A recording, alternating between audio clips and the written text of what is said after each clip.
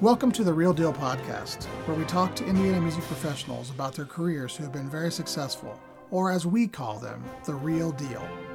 My name is Rick Granlund. I'm the Director of Bands and Performing Arts Department Chair at North Central High School in Indianapolis, Indiana. Today we welcome Mr. Max Jones, retired Director of Bands from Concord High School. All right, so we have Max Jones here, and we're actually sitting in your kitchen here, Max. Thanks for having us in to chat with you. So, as I'm getting ready to do these, I always kind of think about, the person I'm going to be talking to and getting the questions ready with Connor and everything. And I just want to thank you for talking with me. And I've always admired everything you've done with band and heard of you long before I met you. And so thanks for having us in. Oh, it's a pleasure. This is going to be so much fun. There's nothing more I like more than talking about bands in Indiana. Well, it'll be great. So, we gave you a little peek at the questions ahead of time, so you had a little bit of an idea what we were going to talk about. So sure. If you're ready to go, and I just want to remind you, kind of format like a basketball game, since we're Indiana Of based. course. Seemed like a kind of a fun way to do it. So, if you're ready for the first quarter, I think I'm ready. Let's go. All right. So, can you tell me about just growing up, where you grew up, and Sure. things? Well, I was the son of a Methodist minister, one of 5 children. I was actually born in Danville, Indiana, and I was there until we moved to Winnemac in 1950. So basically, my preschool was in Danville, and my elementary school was in Winnemac, Indiana, and my high school was in Princeton, Indiana.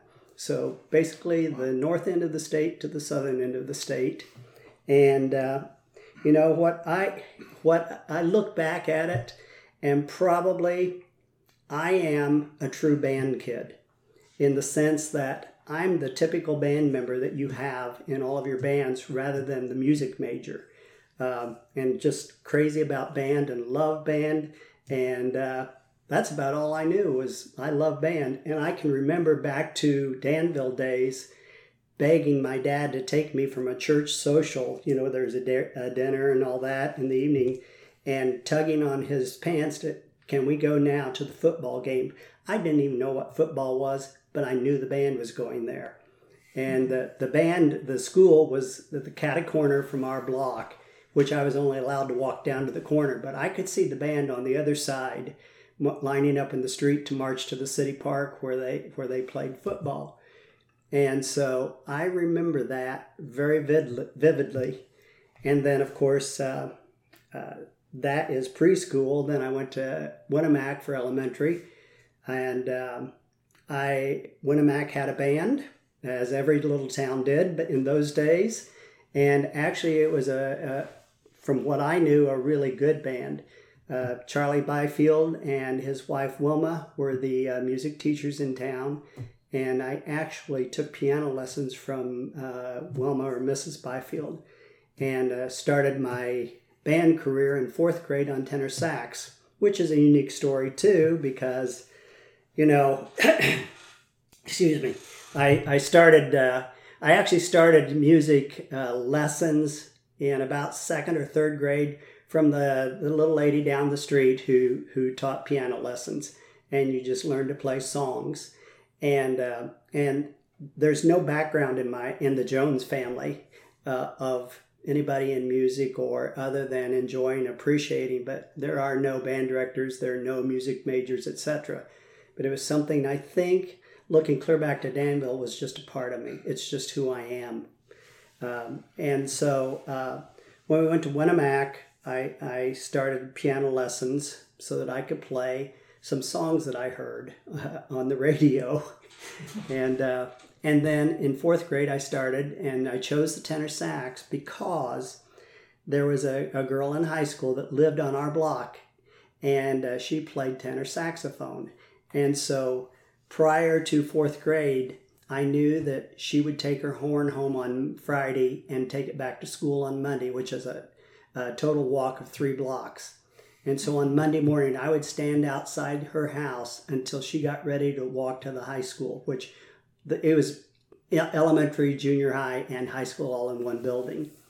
And I'd stand there and wait till she came out and beg to carry her horn to school for her. So that's why I chose the tenor sax. And the tenor sax in those days was bigger than me.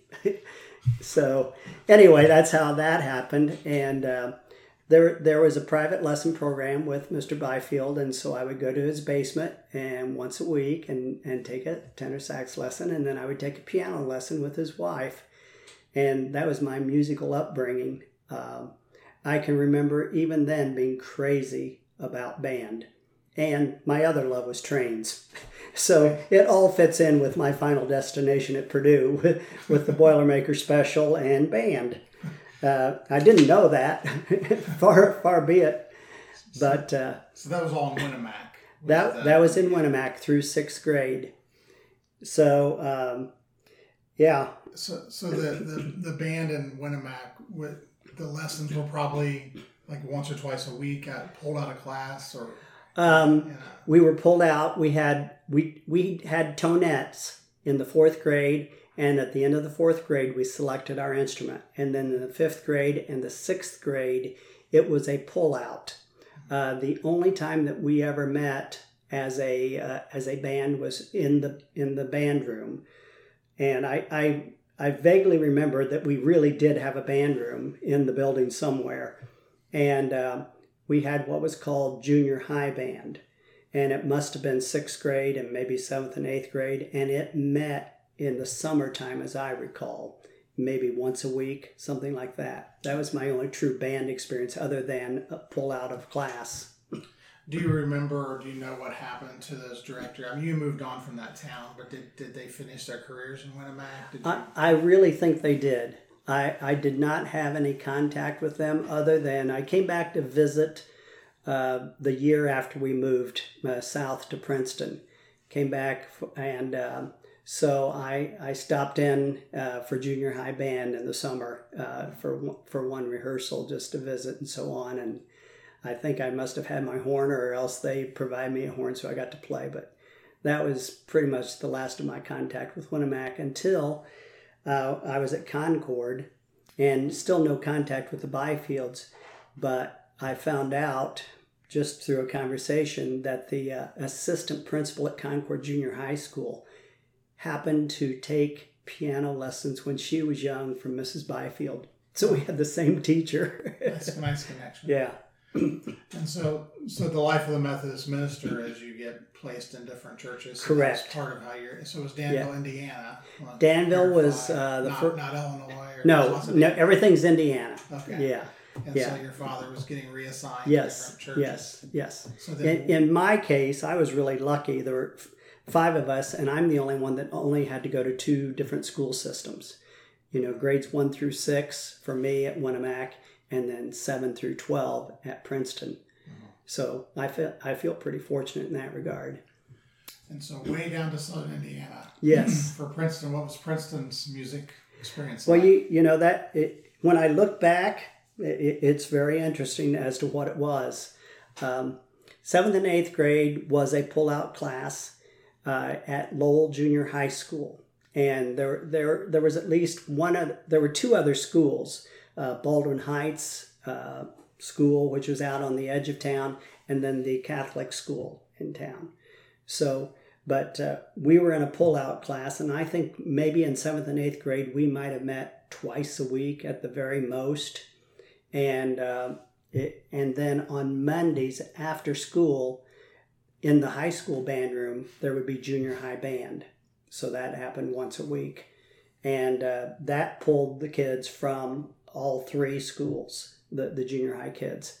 And I think we gave a couple concerts. I can't really remember a whole lot about it. What I do remember about Princeton, especially in the early part, Lowell Junior High School was right next to a railroad track.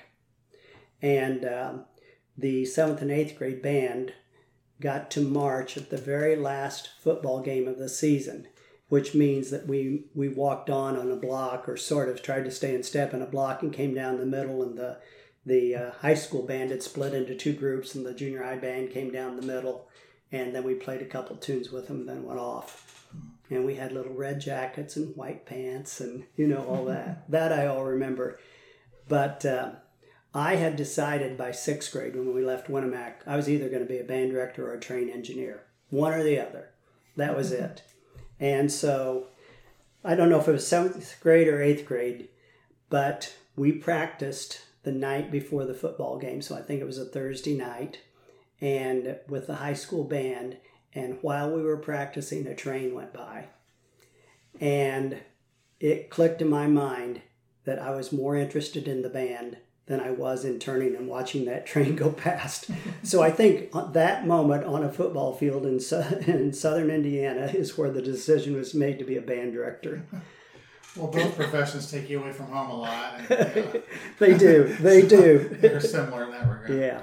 So, well, that's neat that you remember that moment. Oh, it's like, this has to be a typical band kid story, because I just wanted to be a band director.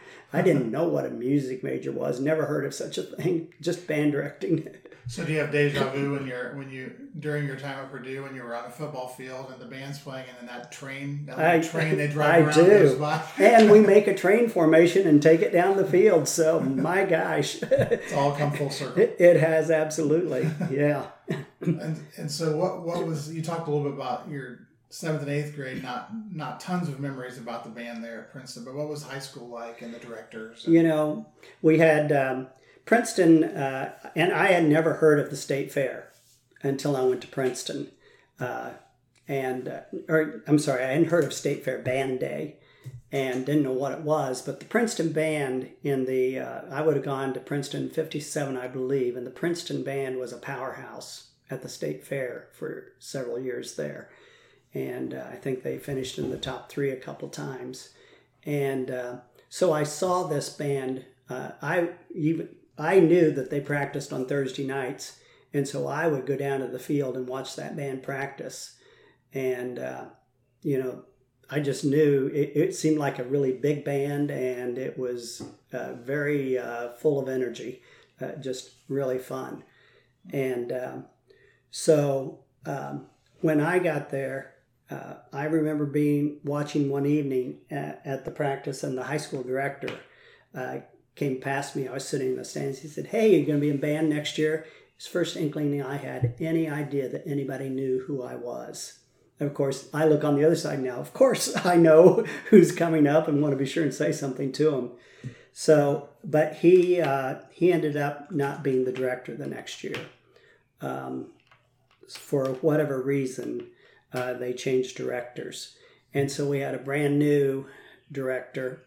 His name was Norman Isabel, and he was only there for 2 years. And all that I know is a lot of the upperclassmen weren't happy about the change. And so, of course, as a freshman, you sort of mimic whatever the seniors are doing. And so, I look back and some of the things that I was, at least on the outside looked like I was supporting on the inside. I love band, every bit of it. And so there was the change. And then after 2 years, he went to another school, and they brought in somebody from Illinois. And he was a young director. Ralph Schlesinger was his name. And probably right out of college. I'm not sure about that. But what he introduced was corps-style marching, which, of course, we'd never heard of. In fact, I'm not sure Indiana had heard of it at that point. And so that's what we were, and closed the ranks into shoulder to shoulder, and, instead of spreading the street and so on. The Princeton band was about 120. That's the number that sticks in my mind, and which I think was pretty big for those days, and especially when every school had their town. Schools weren't consolidated, or every school had their band, and no consolidations. So anyway, so we went through a series of changes, and what I really remember about the band is primarily social. The marching band at Princeton, the band room was under the bleachers of the basketball field house, which was in southern Indiana one of the biggest field houses. And so we had concrete pillars that were holding up the concrete stands right in the middle of our band room. And that was our rehearsal room. And so I look back at it, there was no band room at Princeton really in those days. And one time I know we were moved out of there, and I don't know if the band was too big to fit in the room. I think that is the case. So they put us in basically a cafeteria above, a space above a cafeteria, which had to be set up with chairs every single day. They basically lined the room up like a block band, and that's how we rehearsed. The Princeton band in those days, the marching band was about 120, and I don't know how they did it with scheduling, because of course I wasn't interested in that in those days. But at the end of marching season, those that didn't want to play in concert band just went to other classes or to a study hall. I'm not sure. So our concert band probably was about 80 people, and the rest of the people didn't play the rest of the year. They didn't want to. It was really, I look back and say, oh my gosh. Different, yeah. Yeah, very different. So.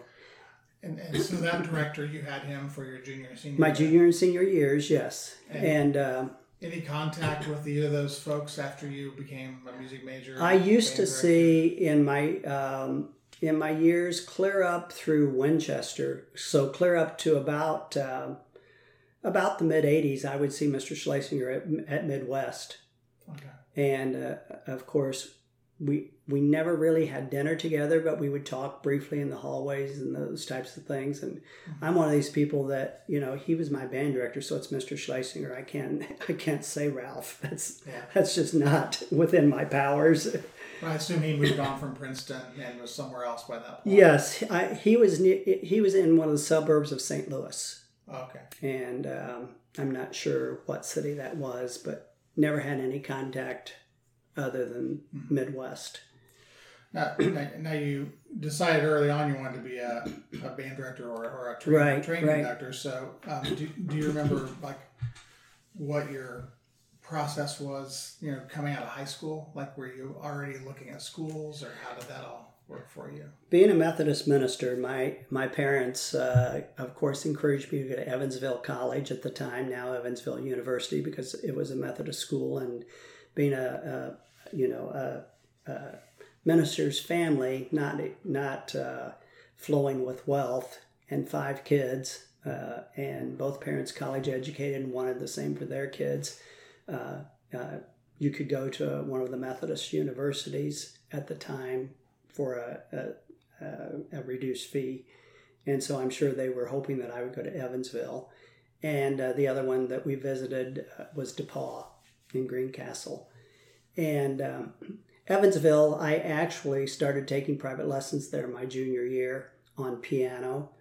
And so that was the first time I ever had formal music lessons from the quality that you expect in a university. And I also, Mr. Schlesinger, my junior year, said, we need a bassoon, and we'll buy a brand new bassoon if you would take lessons. So I took lessons on bassoon so that I could learn to play the instrument for the Princeton band. From someone in Evansville, or? Yeah, it was at the university. Gotcha. Yeah, and as a matter of fact, going back, the Princeton band, the only scale that I remember is the B-flat concert. I don't know if we ever played any other scales. We didn't do technique. I don't remember us getting a first division rating at ISMA, or it would be ISMA contest back in those days. Yeah, with one S. yes, Yeah. With one S.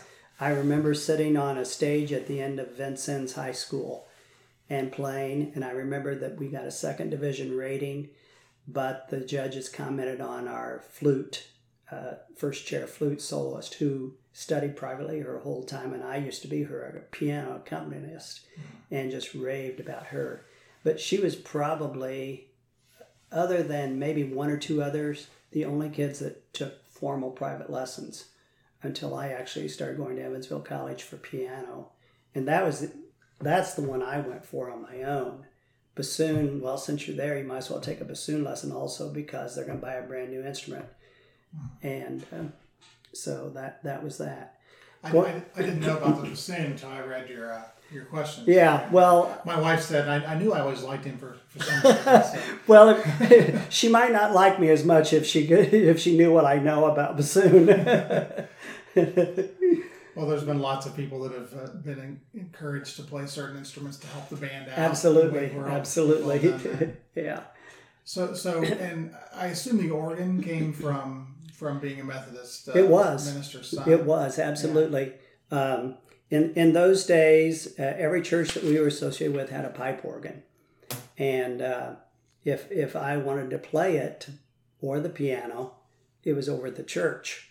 And so the organ was always of interest to me. And we had a good friend from Danville. He was the organist, and I'm guessing he was an organ major just out of college. I really don't know, but he was a really fine organist and ended up in Rochester, New York in an Episcopal church. And so that sort of started the love there of knowing what it could be. And I've also always said, it's a bit strange to be an organ major and a band director, but I've always said I have the complete band at my fingertips and foot tips. Yeah. I push a button or pull a stop and away we go. I've got everything from full band to very quiet, very peaceful to I can shake the rafters. Well, a lot of people have made the comparison of like the great concert band sound is like that of an organ. So. I use it all the time, or used to use that all the time, yes. Wow. Well, that's great. Well, the way you break this down, so that's really the first quarter. The second quarter is your time, so you did eventually choose Ball State. What was your first experience? How did you find Ball State if you were looking at mainly Methodist colleges? But my mom's family and my dad's family are both from the Muncie area. So we always went to Muncie and had minister friends in the Muncie area. And of course, even College Avenue Methodist was my dad's very best friend, which is right on the campus of Ball State. So we were around Ball State a lot. And in those days, it was Ball State Teachers College, which was considered one of the best teachers colleges in the country, rated very highly. And also with my grandparents and aunts and uncles and everybody in the area, I was sort of familiar with the area, and I really felt like I wanted to get to a bigger university. And I'm sure the thinking was because there are bands. And when we would go to Evansville College and when we would go to DePauw, I would see the band, but quite honestly, in those days, I wasn't looking at music schools, I was looking at bands. And the Princeton band, in my eyes, was a bigger and better marching band than those. I'm sure that's not the case, but in my eyes, that was the case, And so I was looking for something bigger and ended up getting a state scholarship to Ball State, not a music scholarship at all. And so that sort of set the stage for going to Ball State. And you had family in the area, which is nice. Oh, yeah, so. Yeah. And so when you arrived at Ball State, what was Ball State like for you? Who were the directors and ensembles? Well, Mr. Dunn was the director and the whole time, and I absolutely loved him. And even though we talk about how stern and some of the methods nowadays would not be acceptable, I absolutely learned a ton from him. And part of it is detail. And being first class and high expectations and high standards, and I will say that some of the things that would not be acceptable now I didn't adopt in my teaching, but the standards of excellence I certainly did, and really appreciate it. I was truly excited about it, and we didn't have band camp in those days. So the first day of school was the first time I ever heard the Ball State Band. And it was the marching band, of course. And the very first note that band played, whatever the opening tune was, it was probably the pregame fanfare, I'm not sure. But it was that type of a piece. And it cut loose. And I had to stop playing because I had tears in my eyes and I had cold shivers about, oh my gosh, this is unbelievable. This is amazing. You knew you were in the right place. I knew that very first note out of that band, oh my gosh. So, yeah. That's great. Yeah. And so several people have talked about Mr. Dunn, and I did get to meet him, and he was around Ball State when I was there. He was doing things with IMEA. Right. He would come in through the Coke lobby, and he drove this huge Suburban, I think, and so I certainly knew of him, and he had a presence about him, but I certainly wouldn't say that I knew him. Yeah. But you did get to know him quite well. Yeah. Your time there. In my day, he drove a Cadillac. Yeah. That was before the Suburbans, I think. So I've heard of his, some of his tactics that, are very much from that time period. Yeah. But as far as like what were rehearsals like and things like that with him? What were how was the flow? And I would say there was always a plan, and it was organized and it was efficient. The band didn't practice every day, and it seemed like it was a Monday, Tuesday, Friday schedule, or Monday, Tuesday, Thursday. I'm not quite sure, and now what that schedule was, but we had to make good use of our time, and precision was very important, and it really opened my eyes to what band was and how to go about creating a good band. There was always a plan, for sure. There was always a plan. Whether we were aware of it or not, his staff obviously knew what was going on. Mm-hmm. And then in concert bands, he did concert bands too. He did the concert bands, yes, in those days. And the wind ensemble was I believe that it truly was a wind ensemble, so very limited instrumentation. It wasn't augmented with, extra people to make it sort of a glorified wind ensemble.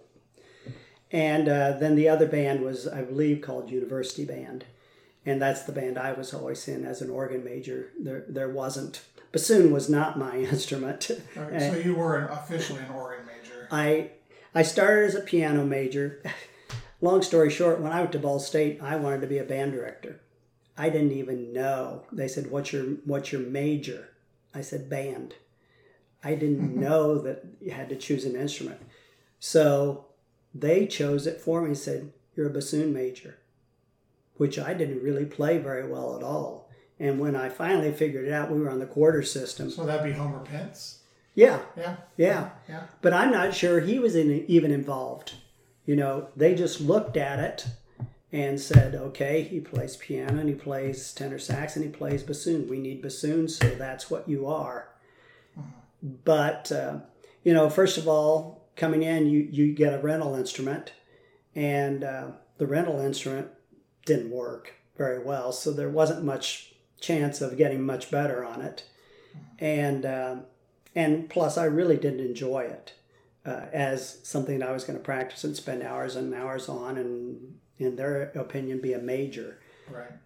So when I figured it out, I said piano, because at the time there wasn't an organ studio. But then my sophomore year figured that out, and Miss Malloy, I don't know if you know that name or not, but she was an icon in the music department in those days. And so I started taking organ lessons with her, and then the next year, my junior year, they actually hired an organ instructor from Texas. Okay. And I absolutely fell in love with music lessons and practicing once that happened.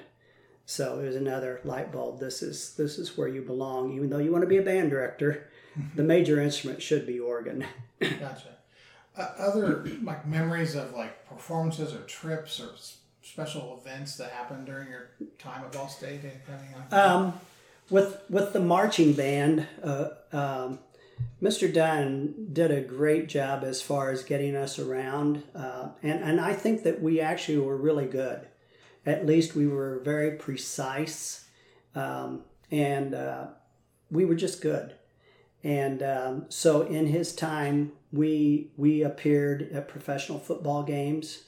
We played for the Chicago Bears, and we actually played at Wrigley Field where the Cubs play. Wow. And I'm not sure why the game was there. I just remember being there. We also played for a playoff game, and that game was right before Christmas, and it was in Milwaukee.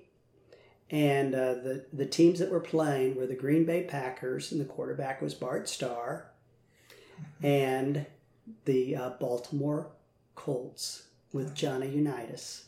Wow, that's quite a... And what I remember is it was the coldest game I've ever been to in my life. We actually had to put the band in the tunnel, which it's an open stadium, so the tunnel doesn't help a whole lot, to unfreeze the instruments and try to keep them warm. And then we came out for halftime. We were on the sidelines the whole game, but it was 17 degrees. And then you take the wind chill up in Milwaukee, and who knows what it was. But when we did our run on and then started to play the opening fanfare, and about half the sound came out of the band because the instruments had already frozen up again. Once we got going, then it was fine, but quite a memory.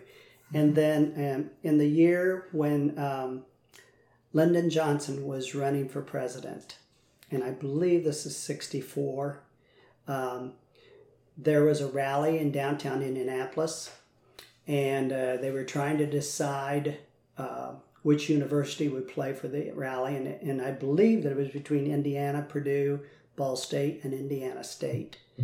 And of course, politics enters into all of that.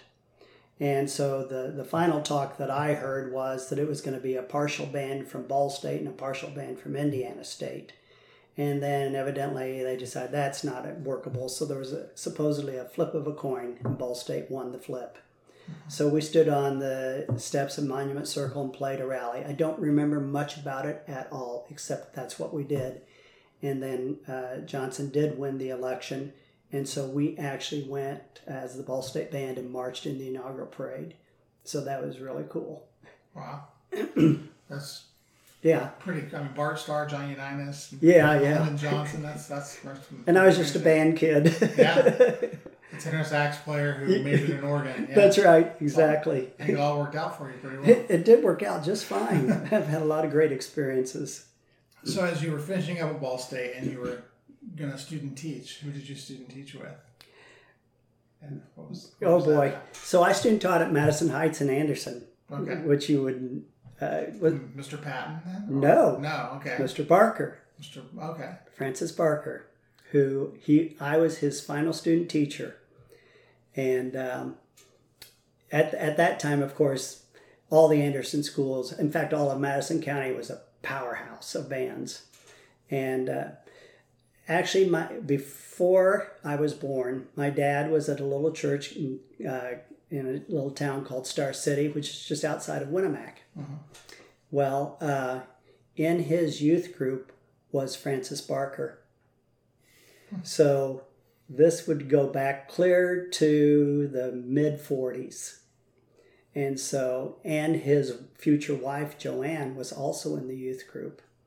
So from the time that I was in high school, living in southern Indiana, it was discussed that I would student teach with Francis Barker in Madison Heights. And so, when assignments came down, it just happened. That's where I ended up. So what was Madison Heights like back then? What was his rehearsals like, and what was he? I was there. I was not there with the marching band. I was there for the spring, and so I was there for concert band, which was really good. And the junior high school was located right next door, and they had a 7th grade band and an 8th grade band, and they met every single day, as did the high school band. And at the time, Madison Heights was considered the academic. It was the school in Anderson that sent the most kids to college. Mr. Barker told me that about 80% of the Madison Heights kids went to college, which was a huge, huge number for that school. And so I was there for the concert season, which they participated in ISMA. And what I got to watch was not only the daily rehearsals, which were just very good and very, very detailed. I also was a part of a music theory class, which that didn't happen in my schools. In my growing up, there was never such a thing as music theory. And so Mr. Barker, once I got involved, they turned the 7th grade band over to me, basically as my lab. And And then, of course, there was the 8th grade band with Rex Cons, and then the high school band with Mr. Barker. And what they would do is not only rehearse in detail every single day, also one night a week, they would bring in professors from Ball State to work with the band in sectionals and then in full band. So I would see, Rolf Legbont, clarinet instructor at Ball State, come over to to Madison Heights. I would see Mr. Dunn come over and work the full ensemble. I would see Bob Marsh come over and work the brass. Wow. So it was pretty amazing. And the detail, I had never been around that type of detailing in a concert band, and just the depth of the music. So my eyes through my entire life, it's just my eyes are popping wide open. Oh my gosh, at everything I'm seeing. And the Madison Heights band everybody was in the band. It wasn't the A band, the B band, or the top band or the second band. There was one band. And again, the magic number seems to me like 120, but that may not be at all accurate. But I remember that we played for ISMA in the Wigwam, which is a rather large gym. Yeah. And I can remember Mr. Barker talking to me after contest, which they got whatever a perfect score is. I'm guessing it was straight sevens in those days.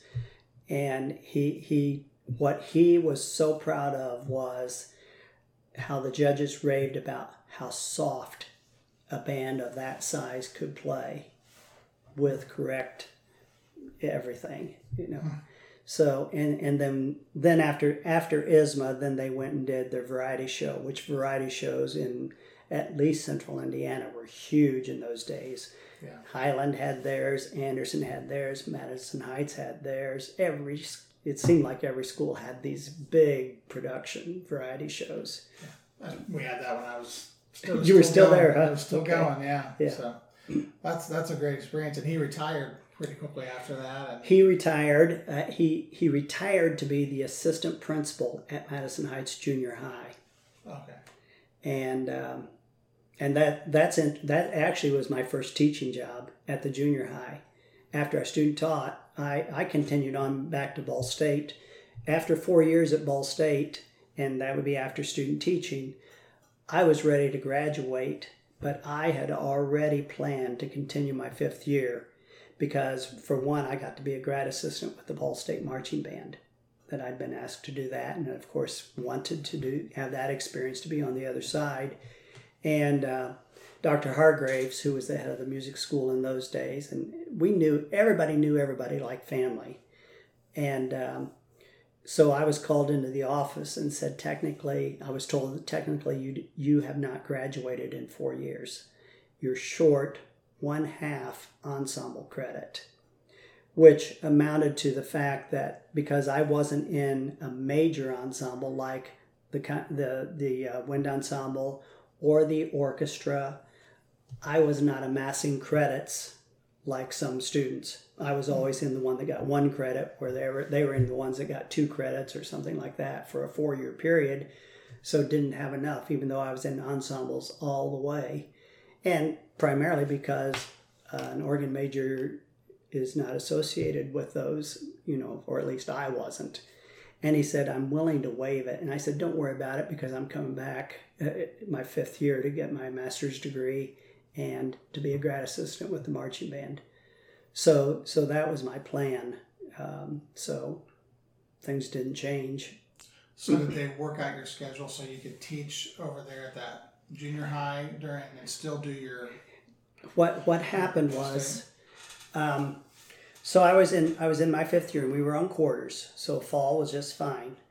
A little before Christmas, December, I got a call from Mr. Barker. He said, we would like you to come and teach at the junior high school in general music and choir 2nd semester. The teacher who is there right now is not able to maintain discipline, and et cetera, et cetera. We would keep him. He would be your accompanist, and we would really like you to come and do 2nd semester for us. So probably, it actually was a good deal, but it was probably just because I sort of idolized Mr. Barker. Anything he said, I'll do. And so I tried to go to school winter quarter by shifting classes, so that it would be at night, and then started teaching in January, and that proved to be not feasible. So I ended up dropping all but maybe one night class, which really was difficult. Also, once you're a teacher, you're a full-time teacher, really. And then spring semester, I didn't take classes just because of the job. And that's where I learned a whole lot, because I'm not a vocalist at all. But the young lady that I was dating was a voice major, Diane, who I married. And I had a former roommate who was a voice major. And then we had a really good friend who was a voice major from Anderson. So I figured out after watching Mr. Barker and all this that if you surround yourself with the right people, you can be pretty good. And so I brought Diane and Marty and Don in, and we would have sectionals with my junior high choirs. And lo and behold, we got to be pretty good. I also asked Mr. Barker about these choirs that I had to do.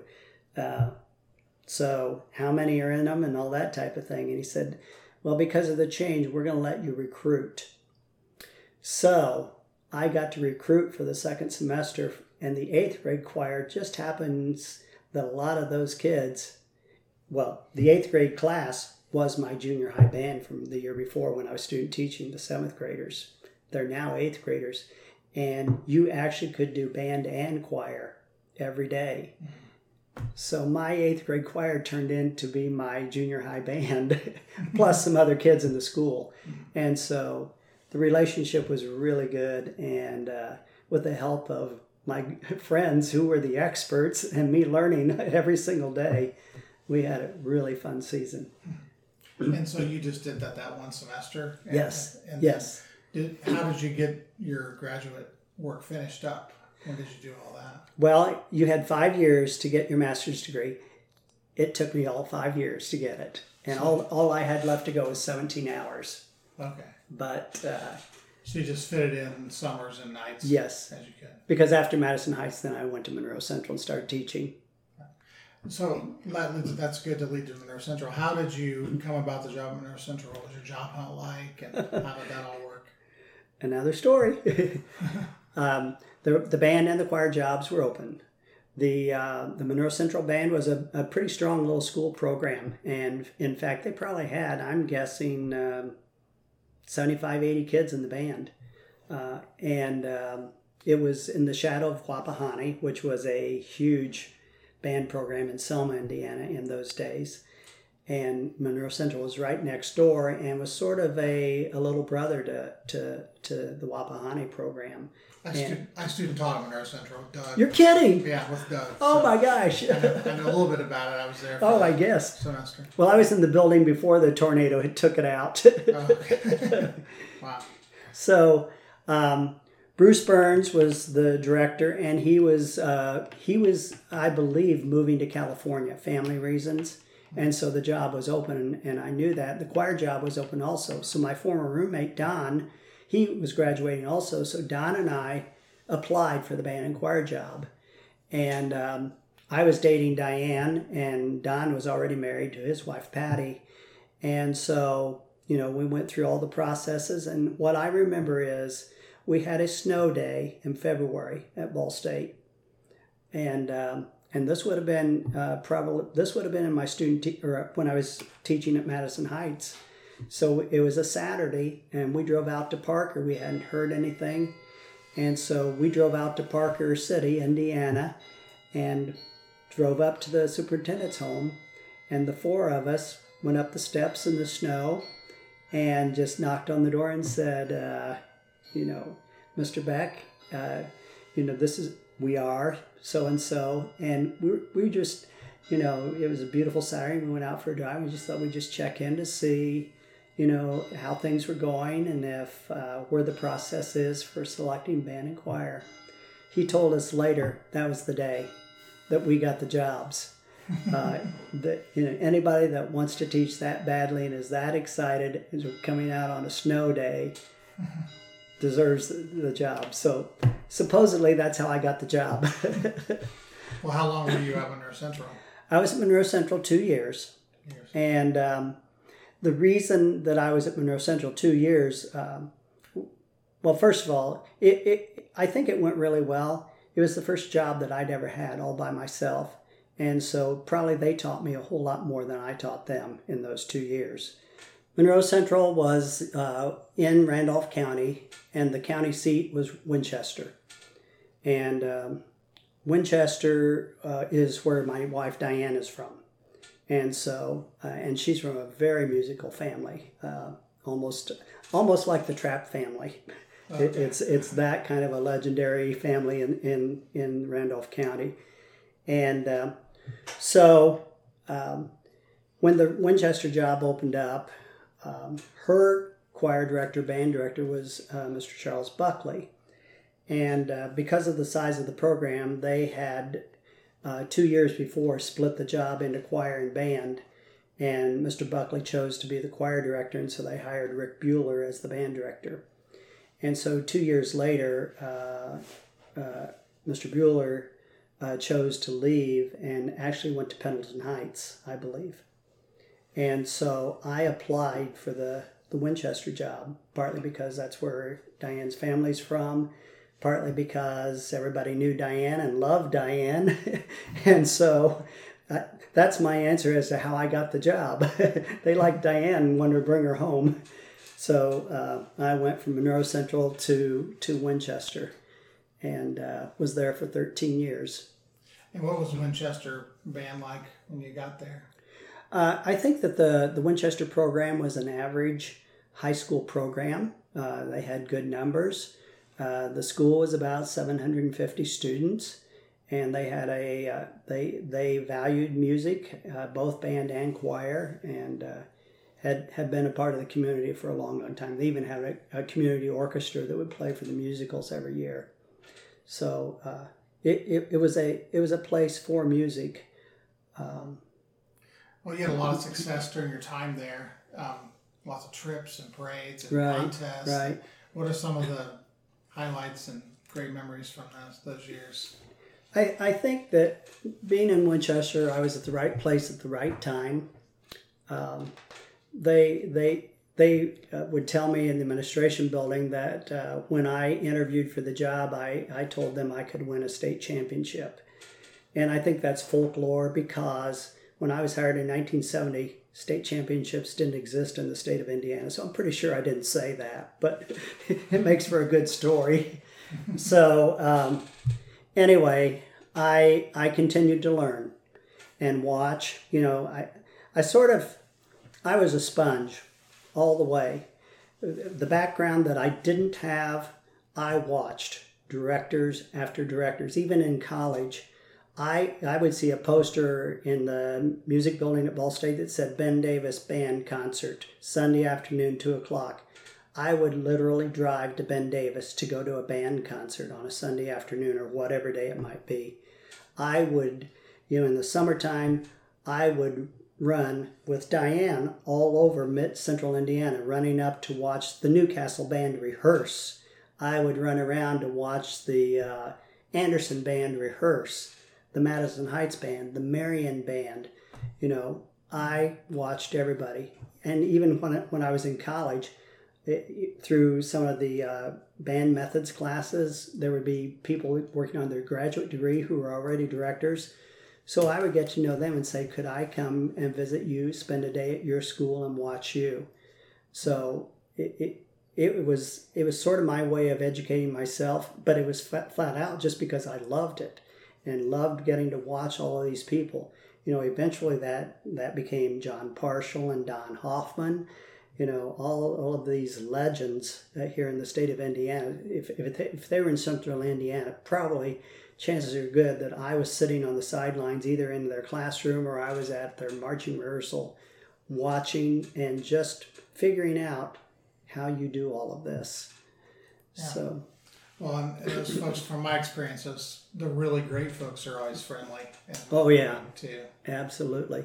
So Winchester was in that stage when also the drum corps influence was coming into Indiana.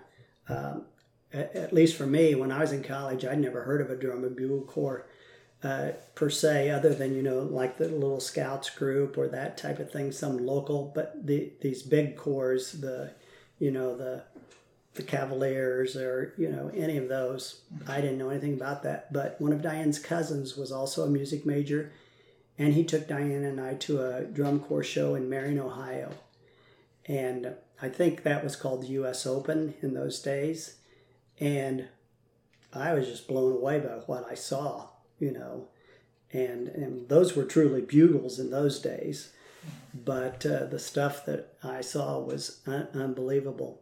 So by that time, Frank Venus at Shenandoah had won the state fair with, this is probably early to mid 70s. The little Shenandoah band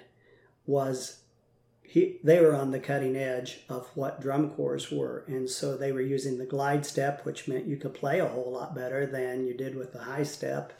And they also were just doing some things that we hadn't seen in Indiana. And they actually, with a band of, say, I don't know, 80, was taking on the Ben Davis Giants, who were giants in those days, and actually coming out on top just because it was so unique. It was really good, but it was just...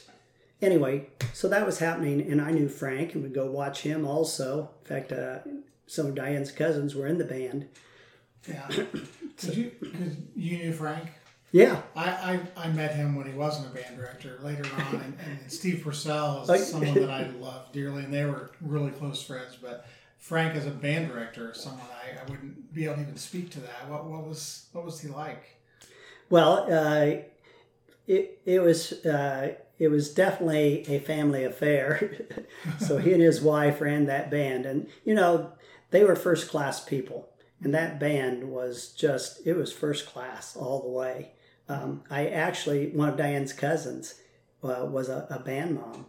So, I witnessed it, from a family perspective, and also just watching them rehearse. And, it's just another classic Indiana example of the stuff that was going on. I don't know anything about their concert program. I know about their marching program. Yeah. But it was clever what they were doing, great creative process, and it was just really, and it was exciting. Wow, that's neat. Yeah. And so back to Winchester, you did do some cool trips and parades. Any certain ones that stick out to you as just being really memorable? The Diane and I grew up in big families, and we couldn't travel a whole lot. My family vacation was normally to Grandma and Grandpa's for 2 weeks in the summertime, and we would go at Thanksgiving and we would go at Christmas, especially coming from Princeton all the way up to Muncie. And once in a while, we would do something like go to the Smoky Mountains or go to Niagara Falls, but that was it. And Diane's family, being from 6 kids, and her parents ran the Randolph County home, they traveled as a family to North Webster, to the lakes up there, and would rent a cottage and with other family members, and they had a boat and that type of thing. So that was theirs. So we weren't travelers. So we, early on in our marriage, started traveling extensively around the country, and just absolutely loved it, and opened to our eyes to how much we don't know. And so we felt like in the experience with Monroe Central, we actually went to the state fair both years that I was there. We were a state fair band, which I didn't know a whole lot about it, but we were a state fair band. And I can remember asking my first year, we were talking about going to Indianapolis, and somehow asked, how many of you have ever been to Indianapolis? And hands went up in the band. And I was surprised. And somehow we got around to the conversation, how many of your parents have never been to Indianapolis? And there were hands that went up. Like, oh my gosh, there's a lot to be said for traveling. And then, I started seeing the benefits socially within the band program of drawing them in as a family, because they had so many experiences together, not only in the band room, but also outside the band room, when they would go to this and eat at McDonald's, or, all these things started to click. There's a lot more outside the classroom. It's not just in the classroom, as far as developing not only myself and my family, but their families also, into exposing them to a broader world through music. And so that's kind of where I was when I went to Winchester. And the Winchester program started, I think 1973 was probably the first year of the Indiana State Marching Band Championships. And we had gone to ISMA, the district festival, and been okay. And then we went, so in 1973, we went to the first contest. And lo and behold, we ended up second. And the first place band was Angola. This is Class B. There were 3 classes in the beginning days, and Winchester was a Class B school. And so we were second. First place was Angola. Third place was Blackbird County with Bill Fred, who was somebody that I idolized. And my brothers actually, eventually my dad went to Hartford City, and so I had 2 brothers and a sister in Bill Fred's bands, and I used to go up and watch them. And I was totally shocked that we were in that kind of company. And so, again, it's all discovery and hard work and attention to detail. And you just keep watching and learning. And you're learning from your kids also along the line. What creates this desire to really want to be good? And, if it's forced from the top down, I was figuring out, it ain't going to happen. It's going to happen because they love it just like you do, and they want to be good. So we had that first year, and then 74 and 75, the band actually won the next 2 state championships. And I can remember 74, great.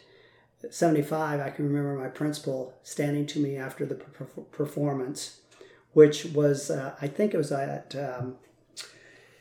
Northwest High School parking lot, because we had terrible rains. The fields were destroyed, and we marched on a parking lot, and we actually had an entrance off the back sideline.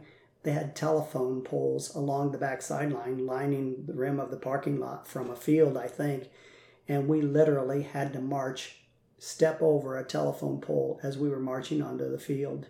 The show was going, but they made an allowance for that. They would discount anybody that had that type of issue.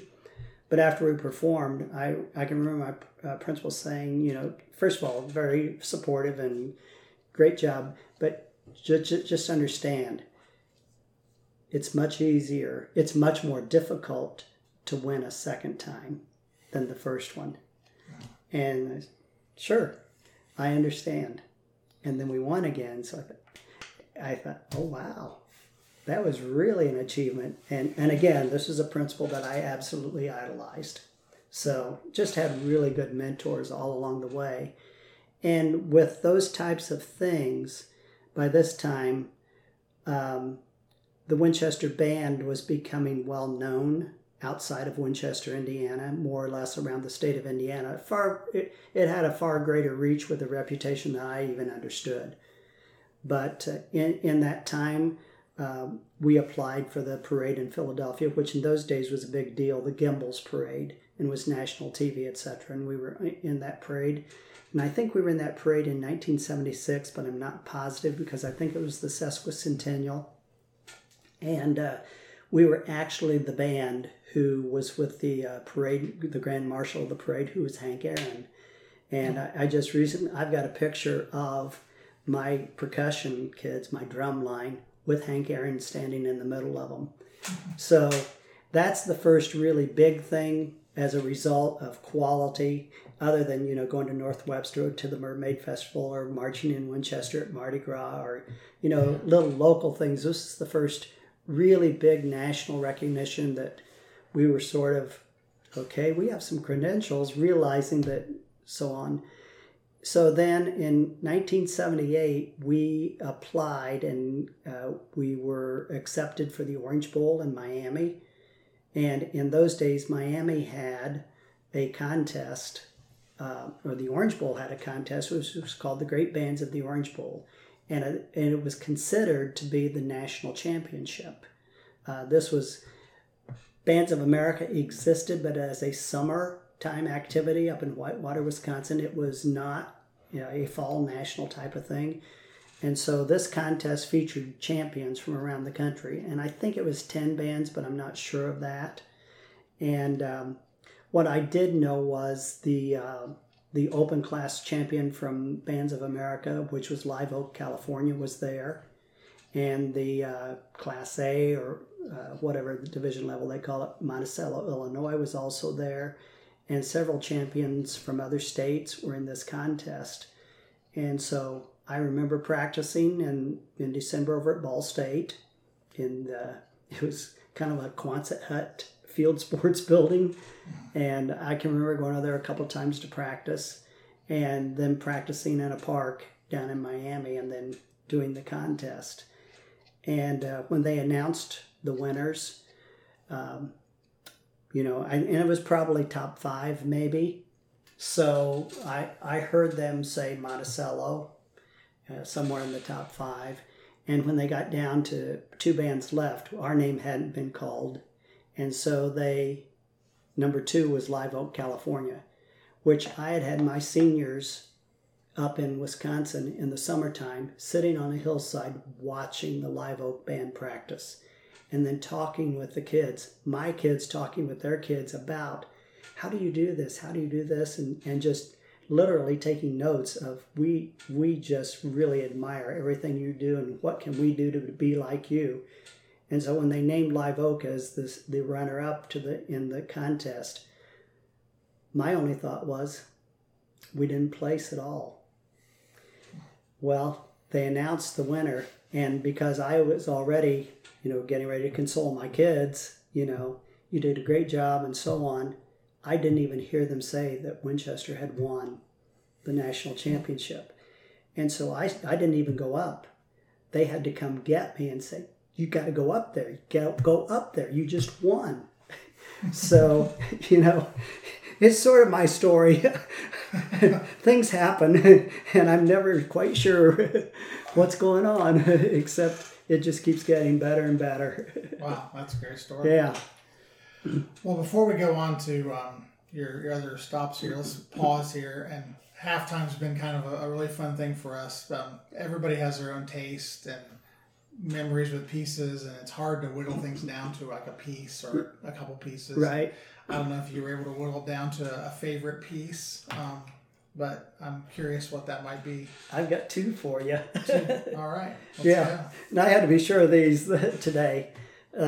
So my very favorite piece is Aspen Jubilee. Okay. And first of all, the person that introduced it to me was Jay Gephardt, who has been a dear friend of mine for many years. As a matter of fact, soon after Jay was out of college, I actually hired Jay on my marching band staff at at Concord. Yeah. So I've known him for a long, long time. Now he's my boss. So, complete circle there.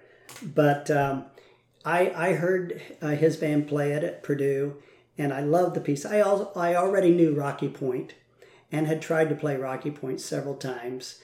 And, that would be in our folders, and that would be a sight reading type of thing, not sight reading. We're going to try this and see if this fits this band. It never fit any band I had. We don't have the horses to play Rocky Point yet. If you hear a bad recording, you don't want to play Rocky Point. But if you hear a good band, it's awesome. Yeah. So when I heard Aspen Jubilee, I talked to him about it, and I just absolutely loved it, like I did Rocky Point. And so I had the band in 2002 at Concord that could actually play it, and it fit the band really, really well.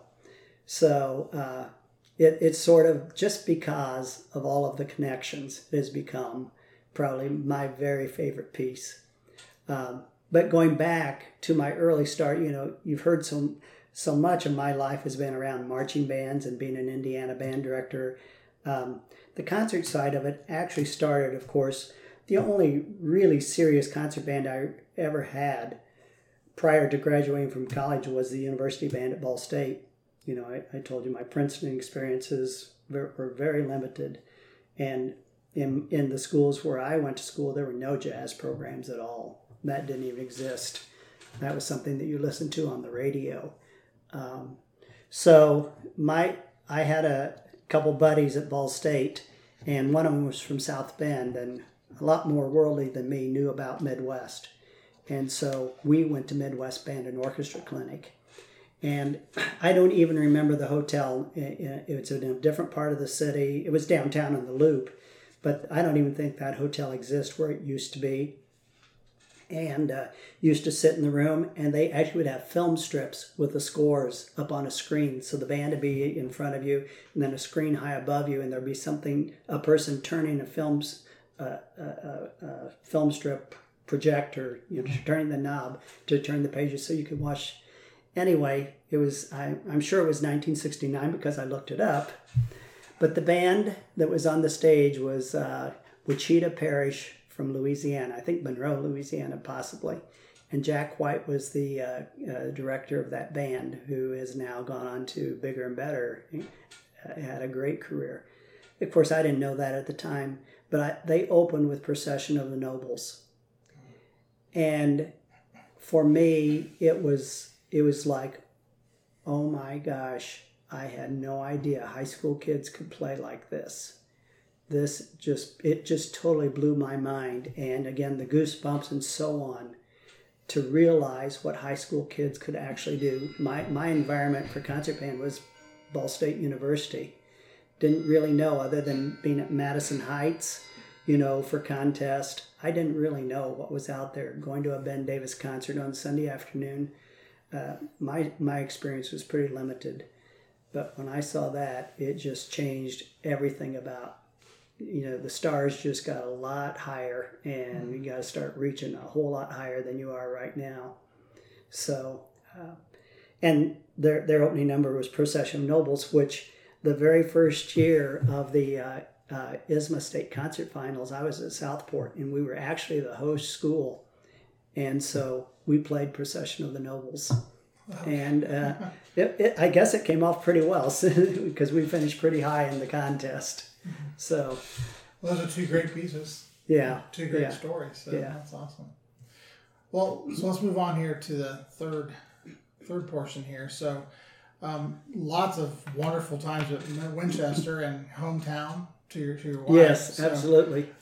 How did you decide to pursue moving on to Southport? How'd that work for you? Well, the Winchester program, I was there for 13 years. So I was there from 1970 to 1983.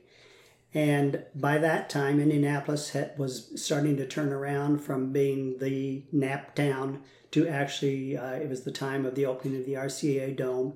And I was involved in ISMA, the state association, both through the ISMA, the old 1S and the new 2S, and also in the negotiations with NISPOVA. So I was spending a lot of time going to Indianapolis on the board, a couple times as president. So I was seeing Indianapolis wake up. And at the same time, we had our son, Gavin, was born in 1981, so about my 11th year at Winchester. And Winchester was still a great school, but the communities were not growing. And what I was seeing was my kids that would graduate from Winchester Community High School and go on to college, so many of them did not come back after college. And a lot of the families that Diana and I ran with also were choosing to relocate for whatever reasons to other cities. So Winchester Community High School student population dropped from 750 when I went there in 1970 to approximately 500 students by the time I left there after 1983 or in 1983. And so I found myself going to Indianapolis and then coming back into town and having a young son and not being excited about being here. And it wasn't the school at all. It was the fact that the opportunities that I saw opening up in the Indianapolis area, it was so exciting to see that. And so Diane and I worked for ISMA, and it was in those days, it was ISMA Nisbova sponsored the State Solo and Ensemble contest at Butler. And so we were talking with Dan Bolin. I was talking, and Dan's a good friend of mine, was then and still is. And just saying, that interested in leaving Winchester. And Dan just perked up and said, "Really?" And so then went on to tell me that he was going to leave Southport and become the assistant principal. This would be at State Solo and Ensemble.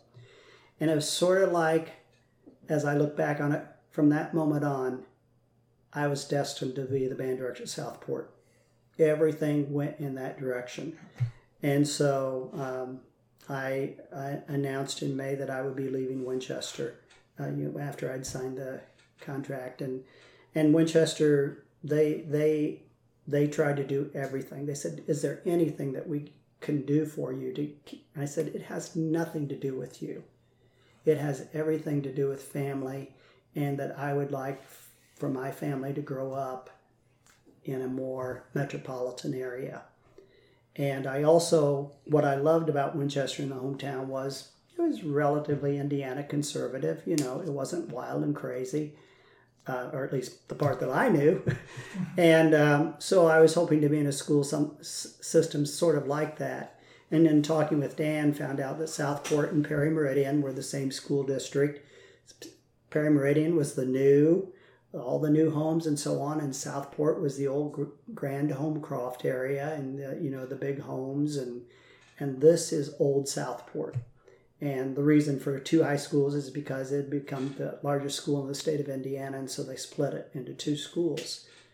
So I ended up at Southport and that was it. And it's where I wanted to basically retire. That's where I want my career to be. And how long did you end up being at Southport? Another story, of course. 2 years. And so what were the 2 years like? Did you enjoy the change? You know what? The Southport program was not the Winchester program. It had been well known under Bill Schmalfelt, and I'm not sure who else before that, as a state fair program and a good playing band. And what Dan Bolin had was a really fine playing band, and there was some size there at Southport. Lissa Fleming at the time, now Lissa May, was at Perry Meridian. And what essentially Dan wanted me to do was keep the concert program and build a marching program at Southport. So it was sort of more like the perimeter schools around Marion County, like the Ben Davises and the, the ring. So that was the idea, and it would take some time to do that. And of course, that's when I met Lissa. And probably 2 of the most fun years of my entire life, because I now had a staff at Southport that we loved. And Diane Gavin and I, a little 2-year-old, we ran with them. It was pretty funny, but it was just, we became family. And the family was also the Perry Meridian family. Lissa, they flat out adopted us and brought us in. They were some of the most fun times of doing things, calling, "Hey, what you doing after school? We'll meet so-and-so and do that." Or, it was really fun. And of course, my second year, Jeff Furr was my assistant at Southport. So that's probably the most fun year of really 2 family groups of teachers that just loved being together all the time. So Cool. And lifelong friends came out of it. Mm-hmm. So that's really cool. The teaching, of course, I was brought in to change the Southport Marching Band. And so that was a battle because they weren't used to doing it the way I wanted to do it. And I had sort of learned that on summer jobs in college. When you go from one job, for example, I worked on the railroad 2 summers, and I would fill in doing vacations for different people. And so I might even be in different towns, and I'd get it down for 3 weeks, and I'm really good at this, and then I'd move on to the next one. Supposedly it's exactly the same, or it's even easier. It's a whole new game, how this job actually works and who you work with and that type of thing. So was Southport. By the time I left Winchester, it was mine, and it was great. And to this day, it still is, in my opinion. But I thought I knew all the ropes and came in and had to learn a whole new set, relationships and how things work in a school system and kids and that type of thing. And we were also in the second year of forced busing for desegregation purposes. So it was a stressful time also for lots of reasons. Not so much so in the band area, but it was a stress situation, in Marion County in those days. So changing the marching band was something that essentially what I was advised to do was it's going to take 4 years, effect the changes that you want with your freshmen. Then next year will be with your freshmen, sophomores, and then it'll be on through. And I went along with that till about November. And then the students had a meeting without me, which I sanctioned, said that'll be fine. I think it was like before the last football game or something like that. But then other students who were happy to have me there told me that basically what they said is, you don't listen to him. He doesn't know what he's doing. And it will be magic when we put the uniform on. Everything will be good.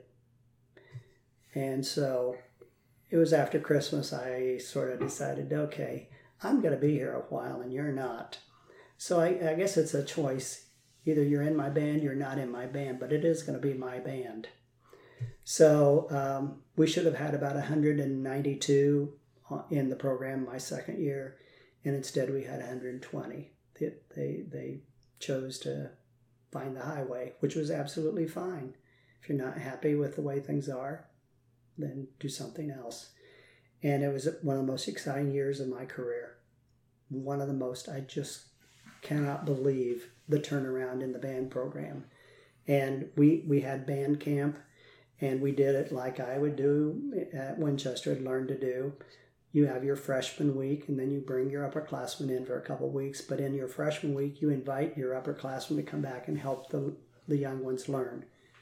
And so with the Southport Band, we had all but, in the volunteer week, of course, we had the freshmen there, and we had all of the upperclassmen come back voluntarily, except for, I think, about 15 or 16.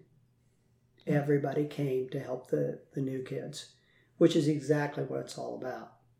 And so the following week when those came back, including a couple kids that were really strong personalities and really good musicians who had been jerks the previous year, a couple of them came back that second week. And without doing anything myself, within about 2 or 3 days, the whole attitude changed. And it was peer pressure. It wasn't anything that was done that was threatening, and it's flat out, this is what we are doing this year, and this is the kind of band we're going to have. And so it was one of those things that I learned a whole lot, from the kids. And I'd seen it happen in Winchester also, but it's not that I planned it. It's from the ground up. And that's the year you had Jeff come in too. Jeff was new. Jeff came in, which is a great addition, and of course, I had some of my Winchester kids there helping with the week of band camp, so they know the system, and they were great kids too. Yeah. And then, of course, then we went on, and that was the first state concert contest. So yeah, just a couple of years, but they were exciting years. And Yes. What led you to move on to Concord, and how did that all happen for you? Oh dear, that's the best story of all. Concord, of course, was a very, very big program under Joe Bikeman. In fact, they had named themselves the Giant Marching Minutemen Band, very similar to the Ben Davis name. So the Concord Giant Marching Minutemen Band. And they were very big, and they were a show band. And, I had seen them occasionally, and, excuse me, had actually competed with them, but not knowingly because they were so far away. Anyway, the reason I went up because Joe passed away, and the job was open, and everybody was talking about it, this job in northern Indiana. Well, what had happened to me was my minister from Winchester had moved to Elkhart, and his son, who played trumpet for me, was playing trumpet in the Concord band. And Jim called me and said, "Hey, you need to come up and look at this program. This is you." And the other story is that I'd heard that Joe had the best music office in the whole state of Indiana. So I put my name in and said, it was on Southport letterhead, and it was one sentence: "Dear sir, I would like to apply for the job of Director of Music for Concord Schools. Sincerely, Max Jones." That was my application. And so I called the superintendent the night before the interview and said, "I need to be honest with you. I'm only coming to see our friends and to see this office. I'm not coming. I don't want the job." And he said, "You come anyway." So I went up, saw our friends, saw the office, and hit it off with the principal, Diane and I. And we spent about 5 hours there. We were supposed to be there an hour. And they had 80 to 90 applicants. And what I found out years later was that the administration at Concord had already made a decision that, and Joe was a legend. The person who had died, he passed away of cancer at the age of 40 and was a legend right there. Yeah. And so they had made a decision to try to find somebody who could survive the shadow of Joe. And their choice was to do that or find somebody who would be there for a couple of years, and then they would hire the real director that would be there for a long time. And, I thought, because it looked very similar to the Concord program. The Concord program looked very similar to the Winchester program, with, their handbook and everything. They look just like carbon copies of each other. And this is, the excellence they strive for, everything. And it's a big marching band. I thought it would be a shoe-in after Southport turned the corner in 2 years. I thought, even though everybody says 4 years, this will go really well. Wrong. It was really difficult. Hardest thing I ever had to do in my life. I thought it would be, I thought people would see that since he had passed away, it was in their best interest to get the very best person they could to continue this. But instead, there was nothing that I could do right in their eyes because it wasn't the way Joe did it. And, I understand that. And it's most unfortunate because my intention was to do what Joe would have wanted and to build that program to the biggest and best that I possibly could. And eventually, I think we did that, but it was hard. And I had an administration. I had a music secretary who resigned her position on the school board when I came to be my music secretary, essentially to protect me from, to take care of all the things that people would not be. They were older and wiser than me, and they knew what they were doing. And so, but they never wavered. And what's more, it never wavered for the 21 years I was there. The support was unbelievable. And, I'm really lucky that it happened. But my initial was, I don't even want the job. I don't want to come here. And they actually offered to me at 3 different times. And I turned it down 3 times, and finally I said, I can't afford to move. And I knew by state law, school corporations couldn't move you. And so I said, I just can't afford it. And so they called a few days later and said, okay, got it all figured out. The band boosters will move you. And finally, after talking with Dan at Southport and Dr. Bodie, they said, we do not want you to leave, but you're crazy if you don't. All the things that they're offering to do, you're just crazy. And so I accepted, and the rest is history.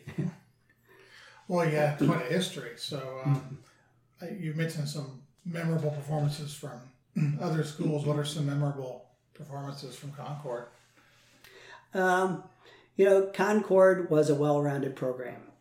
I inherited a program that had an orchestra, which Southport had an orchestra. That was the first time that I had been in a program with an orchestra. And Concord had an orchestra. They had a jazz program, they had a concert band, and they had a marching band. So it had everything. And my position there was director of music, so it was K through 12. So I was basically the administrator for the whole thing. And what was great was, first of all, we had the support. So the music faculty grew. By the time I left there, the school was growing and the program was growing to the point that I believe that we had approximately 15 full-time teachers from K through 12. And we were team teaching everything in the instrumental part of it. So from the very beginning, 6th graders were team taught. So there was a woodwind person, there was a brass person, there was a percussion person, and sometimes multiples. So everybody was getting the instruction, and then they could be put together. And we had the facilities as we were building to make those happen simultaneously. So first period was beginners. Second period was 8th graders. Third period was 7th graders. And you could be scheduled, if you could be an 8th grader in beginning band. So things were just really, really good as far as building a program.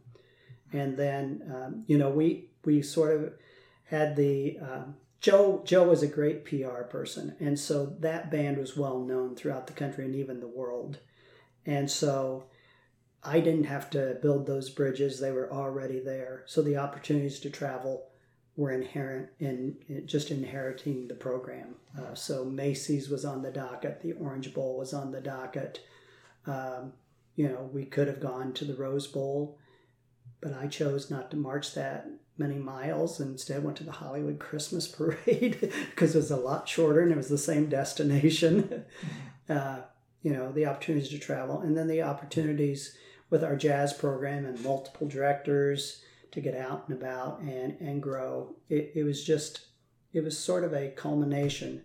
And the thing that I like the most is it's Concord.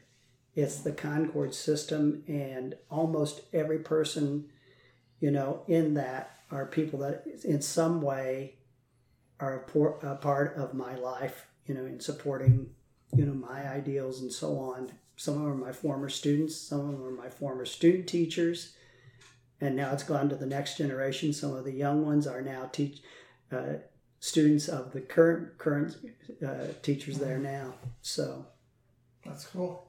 Well, so then you decided to retire, but not really retire. So tell us about your time at Purdue since you've officially retired. How many years have you been retired now? I retired officially in the spring of 2006. And then went to work full time.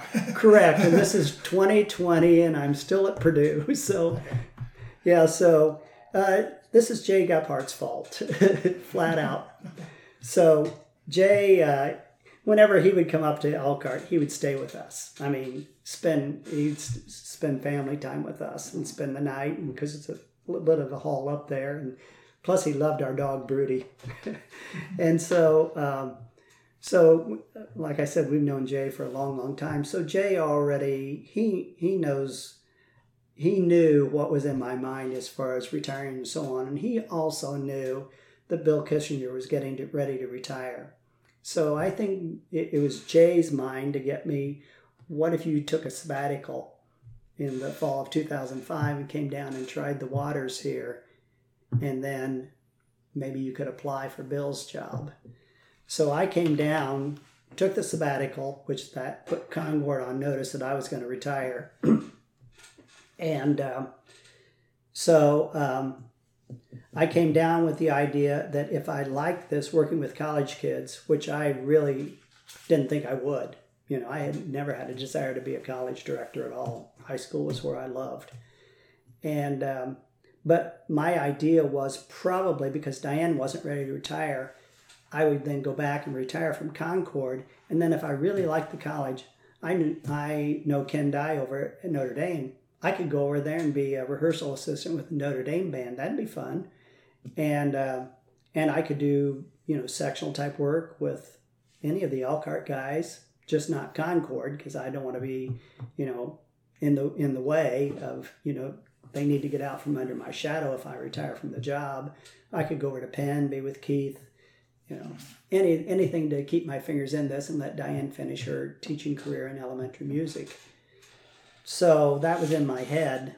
And then essentially the faculty here at Purdue talked me into applying for the job, Bill's job. And so I did apply for that. And I said, okay, finally, I will do it, but I want you to know, when you find the candidate that's going to be here for a long, long time, I will withdraw my candidacy because I'm at retirement age and this isn't going to be long. So the end of the story is that I got the job. That magic person didn't show up, so I got the job. And so I told Jay that I would be here 3 to 5 years. I promised I would stay at least 3 and no longer than 5, which just happens to coincide with tenure. And I wasn't about to do that. Didn't want to. And so at the same time, Dave Lepla retired. And Jay was named director of bands, which changed things tremendously. So now the director of the marching band is Jay. And with my experience in the marching band world, now I become even more important to being with my friend and to, essentially put our thumbprint on the Purdue All-American Marching Band. And so I think probably that time in history of our lives, it was a good thing that they coincided. And of course, there were some devastating things that happened in Jay's family, and for a good friend to be here with him through all of that, I think it's how it was supposed to be. And so at the end of the 5 years, because I basically said I'm not doing tenure, I had to retire again. So officially I was no longer a professor, and now I didn't teach one concert band. So I did everything else. I continued everything else until 2018 when Diane passed away. And so now, and I was planning to completely retire at that point because of her illness. And but when she did, then they came to me and said, we're not letting you leave. You cannot leave. And I said, thank goodness, because I would have lost both of my worlds all at the same time. So I'm at Purdue still, and they're taking care of me, and I'm trying to offer as much good stuff as I can. Sometimes you have to help me with what I remember, but I think I'm okay. And I'm still assisting with the marching band, and I'm still running the Partners in Music Education program, which is exactly my outlook on high school, Well, so many great experiences with the Purdue marching band, and then also you did the basketball pep band. Oh my! It has to be just like a wonderful time. Oh my! Another story, of course. So when I came to Purdue, I told Jay I would not do jazz because I don't know anything about it, and I won't do basketball because I've been there, done that. I have assistants that do that, and he said you don't have to do jazz, but you're going to have to do basketball for 1 year. And that was Matt Painter's second year. And so begrudgingly, I did what I needed to do. And my first meeting was with Elliot Bloom, who was director of men's basketball operations at the time. Now he sits on the bench next to Matt. And we had a good meeting, and he basically said, this is what we want you to do. And we want you to become more involved. And, they wanted us to wear the paint crew T-shirts, etc. Sort of just bring it up a little more to date. And so I set about building a basketball pep band. And it turned out to be one of the most fun things I've ever done. The parade of coaches that go through Mackey Arena, the parade of coaches that I've seen at the NCAA from the visiting schools or the opposing schools, and just being a part of the Purdue basketball program has been just really, really fun. I pinch my cheeks all the time saying, I cannot believe I'm here and doing this. And my band is really good. At first, I had some troubles at first, and the basketball wasn't going very well. As soon as basketball got good, so did the band.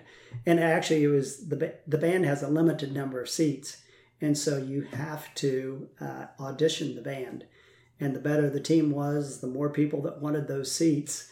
And so it got to be, I would kid Jay, sort of a kid, telling him, I've got the best band on campus, right? Because I've got a third of your wind ensemble, and I've got half of Moe's top jazz band, and I've got the leadership of the marching band, and I've got some of the string players. So top to bottom, probably I'm more talented than your wind ensemble. He didn't laugh as much as I did, but I thought it was pretty funny. That's cool. Well, I have a couple more questions about your career. You've had a lot of wonderful people a part of your life. Is there any certain person or few people that you feel were your colleagues and mentors that really impacted you the most? I think probably if you look at the stages, Mr. Dunn and Mr. Barker at Madison Heights, Mr. Dunn at Ball State, they had a huge impact on me as to reaching for the stars and detail. And my wife fits right in there. Without her, we went as a team until Gavin was born, flat out. Every band rehearsal, whether, if there was a rehearsal outside of school time, we were together. And so it was the two of us working, and then Mr. Dunn and Mr. Barker. And then the person that really adopted me, one was Don Hoffman at Anderson, without me even knowing it, really. But he was the guy that was a legend to me that I didn't even know he knew who I was, that really paved the way for me to do things. Getting in Phi Beta Mu, he was my sponsor back in the 70s. I didn't even know what it was. I didn't know anybody. The other person was Ray Laffin, who was an ISMA person, and that's why I became so involved in ISMA, ISMA, and also in between the two. Bill Fred from Hartford City was in Nisbova. And, of course, my mom and dad lived there for 12 years, and three of my siblings actually went to school and were in the band with Bill. So these are things that happened. And then, of course, meeting Lissa at Perry Meridian was another thing that has, my world has expanded from Lissa. It's to Ray Kramer. It's to Jay Gephardt. All of these things that I didn't set out to do have happened to me. Now it's Tim Lotzenheiser. He and I were in the Ball State band together, and now look, oh my gosh, he knows everybody all over the world, and I think, holy cow, I know him. So it's, I don't know, it's just the enthusiasm being a band kid. Yeah. Well, my final question about this career is you've had all these wonderful experiences. If we had this magical time machine, you could go back and pick one or a period of time, or pick a couple. Is there anything you'd just do over again? Or I would not go back. I have never had a time that I said I wish I could go back. Move from one job to the next. I don't regret leaving Monroe Central. I don't regret leaving Winchester. It was hard to leave the people, but as far as moving forward, it's always been in our lives going forward. Purdue is the same way. People say, well, do you miss high school? No, I dearly loved it, but no, I don't. And I hope that when I really retire to maybe my yard or something, I hope I won't look back and say, I wish. Yeah. And so far, I've been lucky. That's a great outlook. That's good to hear. All right, the fourth quarter is a silly quarter. Kind of fun here. So I don't know if you've heard any of these other I probably haven't. But this is where we get to just ask you some kind of crazy questions about band, and you get to decide. For the sake of our little conversation here, you're deciding for everybody forever. Oh, no. So this will be, and some of them we've asked everybody. We've asked a couple of these questions to everybody just because they're just nonsensical, but also just kind of fun. So. Are you ready to give us some sure. quick answers? Alto clarinets. Got to include them, or let's move on and get rid of them. Let's move on. Okay. Band setup. This is for all of us forever. Tubas in the center or tubas on the right? I like them in the center. Okay. Tuning your band from the top or the bottom? From the bottom. From the bottom. Okay. One of these songs gets to still exist, and the other's going to be gone now. Barnum and Bailey's Favorites or Rolling Thunder? I would say Barnum and Bailey. Just my movie with the greatest show on earth back when I was in elementary school. All right. You've been told you're going to conduct a musical, and you get to pick which one. Is it going to be The Music Man or The West Side Story? Definitely Music Man. Okay. Plastic instruments. You secretly think they're sort of cool, or let's ban them forever? Ban forever. Okay. Let's see here. For all of us that are still doing contests, you get to decide for us. When we do a march, does it have to be first or last in your program order? I have to make that decision? Yep, you're deciding for all of us from now on. So. Last. Last. Okay. Tuning pitch for band. You get to decide what we have to use in every rehearsal from now on. Concert F or concert B flat? I can't say both, right? Nope, you got to pick one. Oh, dear. Okay, we'll go with B flat. Okay. But that's a bad choice. Here's a silly one for you. Dogs or cats? Dogs. Dogs, okay. And my last question. Which one gets to exist after our interview? Sleigh Ride or Russian Christmas music? Russian Christmas. Okay. Well, I've had so much fun sitting here in your kitchen with you. Get to hear as a band junkie. I couldn't be anywhere better, I don't think. So. Oh, this has been really fun for me. Now I want to hear your story. Maybe someday. Oh, okay. Yeah. Well, thank you. It's been my pleasure. That concludes today's episode of The Real Deal. A special thanks to Max for agreeing to talk with me today. The Real Deal is hosted by me, Rick Granlund. This episode was edited and mixed by Connor Granlund. Our theme song is March of the Steelmen, performed by the 2009 ISMA State Concert Band champions, the North Central Wind Ensemble. Thank you for taking time to listen to The Real Deal podcast today. Be sure to check us out on Twitter, Instagram, and Facebook at RealDealPodIN. And make sure to subscribe for more interviews coming soon.